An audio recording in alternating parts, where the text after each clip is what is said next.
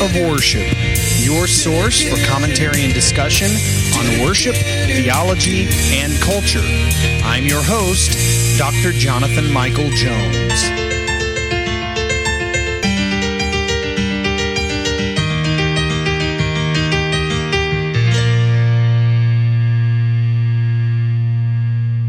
Well, hello and good day to you. This is the Act of Worship podcast. This is Dr. Jonathan Michael Jones, and here discussing issues related to worship, theology, and culture.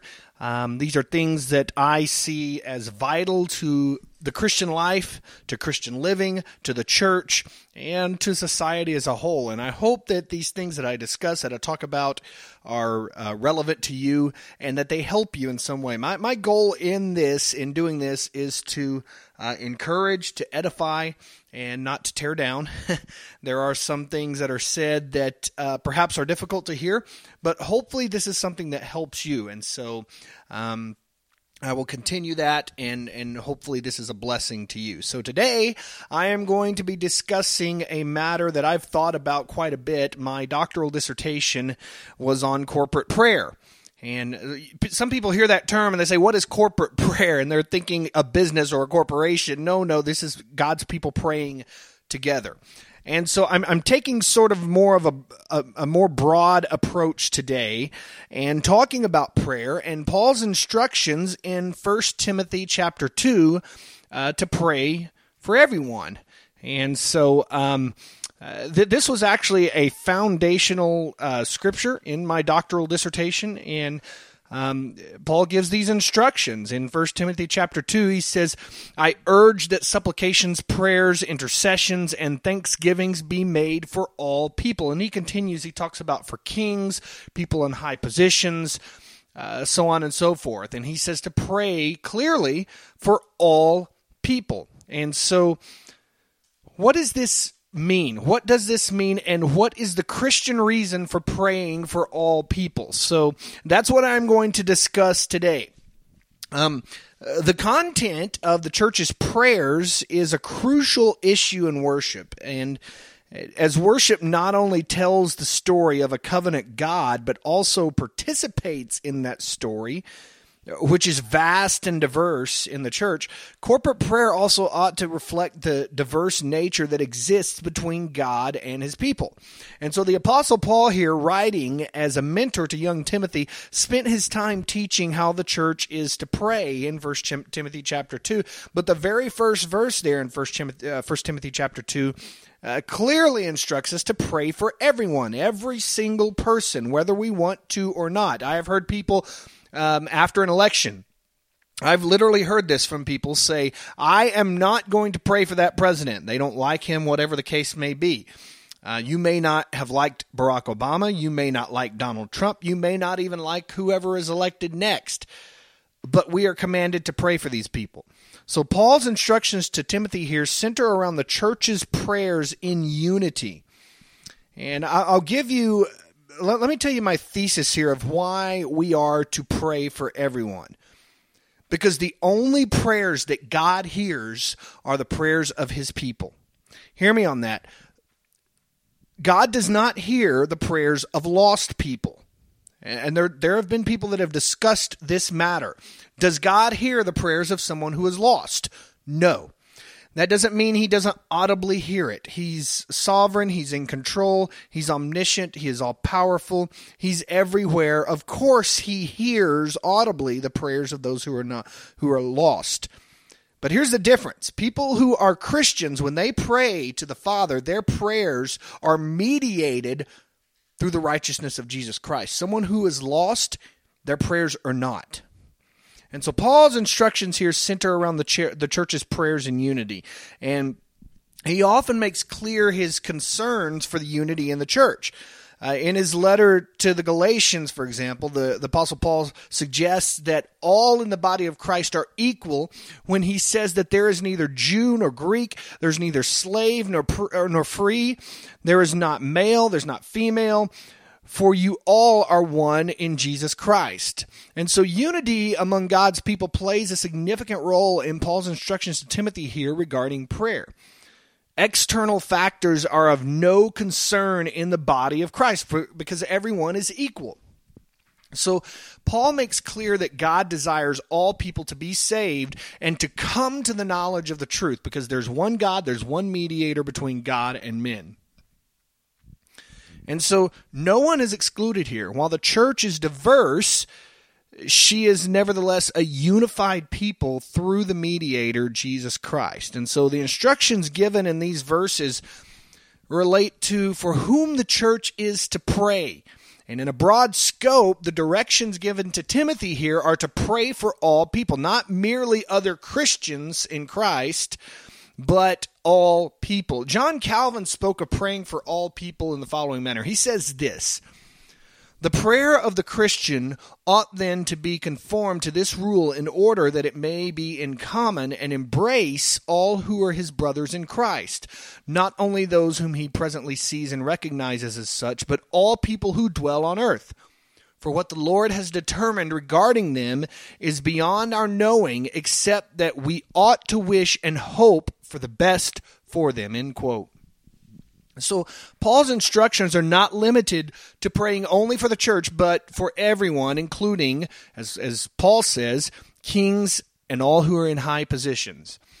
And as divisive as they may be, even political differences should not hinder the prayers of God's people, because we are called to pray for everyone. We are to be a unified people and called to pray not only on behalf of our brothers and sisters, but as a reflection of God's character and desire for all to be saved. We are to pray for everyone. And so as the body of Christ is diverse, so also are the needs of the world. So beckoning God's people to pray for everyone, as Paul did, is right. And so the types of prayers that we should offer should vary. There are different needs in the world. Paul gives specific types of prayers here: supplications, prayers, intercessions, thanksgivings on behalf of all people. And the various types of prayers mentioned here seem to be related to the specific needs of those for whom are being prayed. So where we tend to use the word prayer in a broad sense, the terms used in these verses contain specific meanings. For example, supplications. This seems to focus on asking for some special need in a person's life. Prayers. This is the more general word for prayer, although it can be more focused when additional terms are added to it. Intercessions.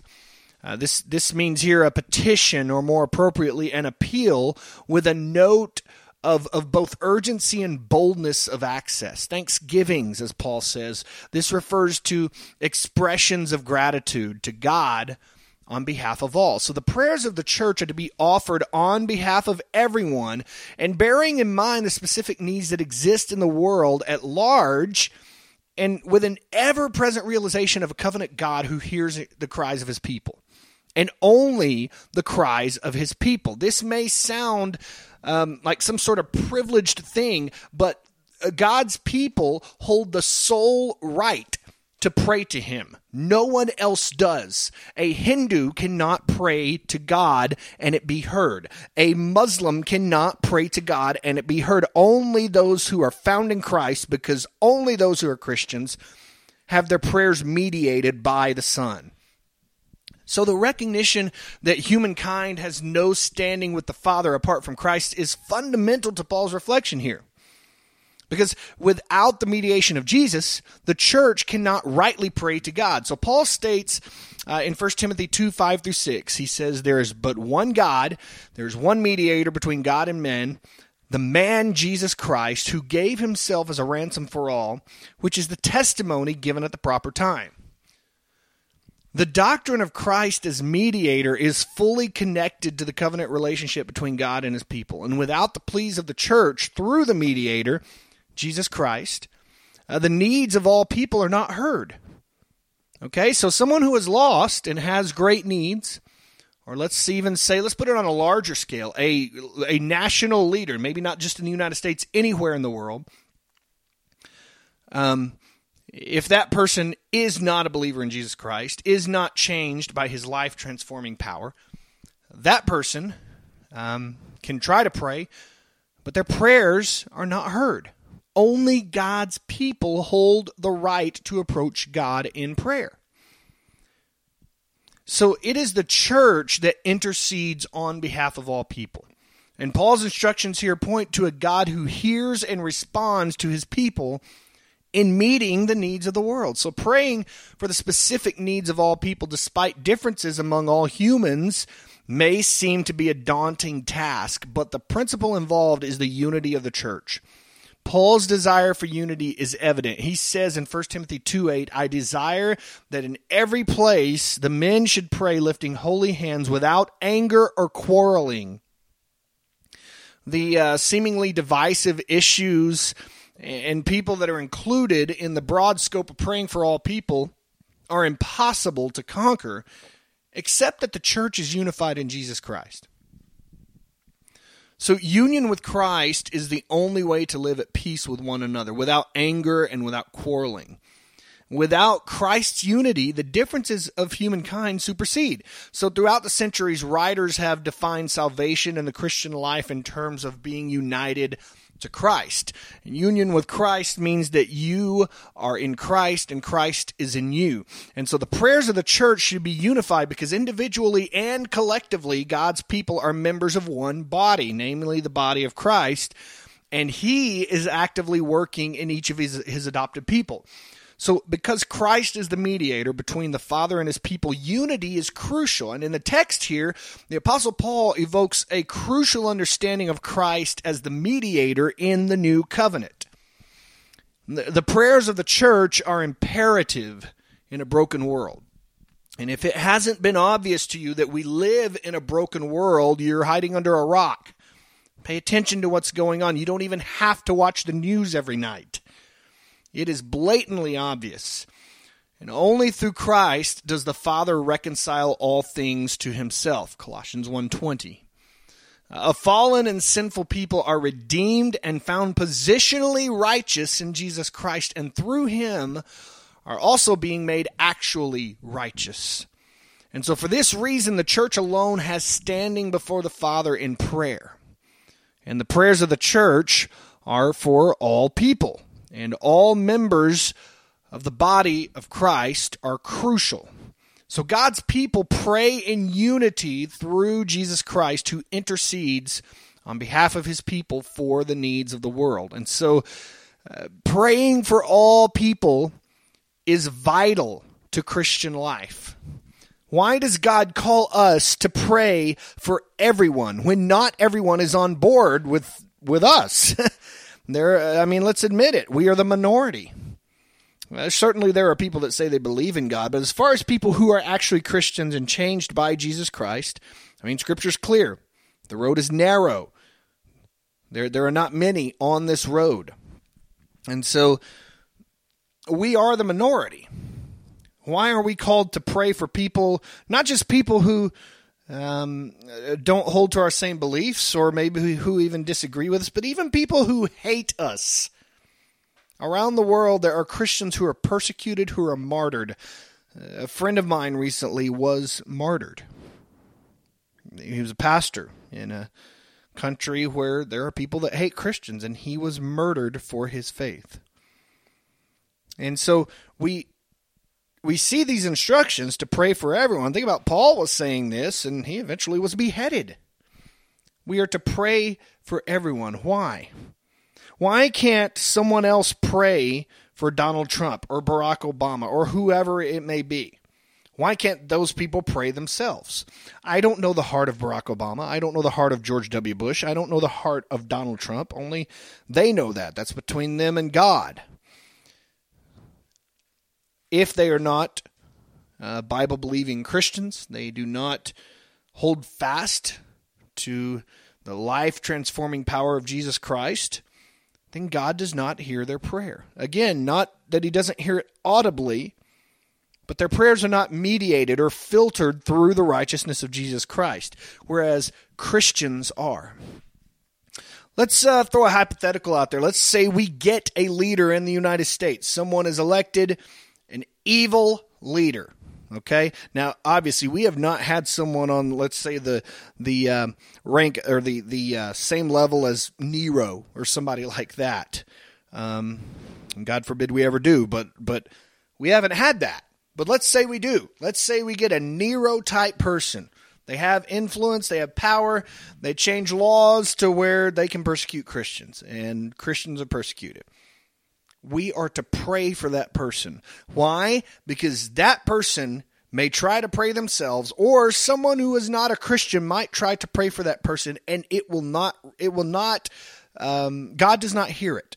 He audibly hears it, but he will not respond because that person's prayers are not mediated through Jesus Christ. Only the church's prayers are mediated through Jesus Christ. And that is why it is crucial that we pray for everyone, that we pray for our brothers and our sisters. We pray for those who are lost, even in meeting their needs, even our enemies who may persecute us, who may hate us, who may talk badly about us. We are to pray for them and their needs and their success, their endeavors. We are to pray for them, because if we don't, who will? And so Paul's instructions here are clear. Pray for everyone. And so we live in a time where prayer is crucial. We live in if you've seen what's going on in our country right now, we need to be a people of prayer. It's vital. It is crucial. We are called as the church for such a time as this to be a people of prayer. And so I hope you will commit, along with me, to praying for our country, for our leaders, even those you may not like. And I'm in the same boat with you if you have those sentiments. And I know I certainly do. There are politicians, there are leaders that I perhaps don't like, I don't agree with, but we are called to pray for them. So let's be a people of prayer and pray for everyone. I hope this has been beneficial to you. Hopefully this has been encouraging. We are called, and we have the sole right as Christians, as the church, to approach God in prayer. So thank you for listening to the Act of Worship podcast. This is Dr. Jonathan Michael Jones.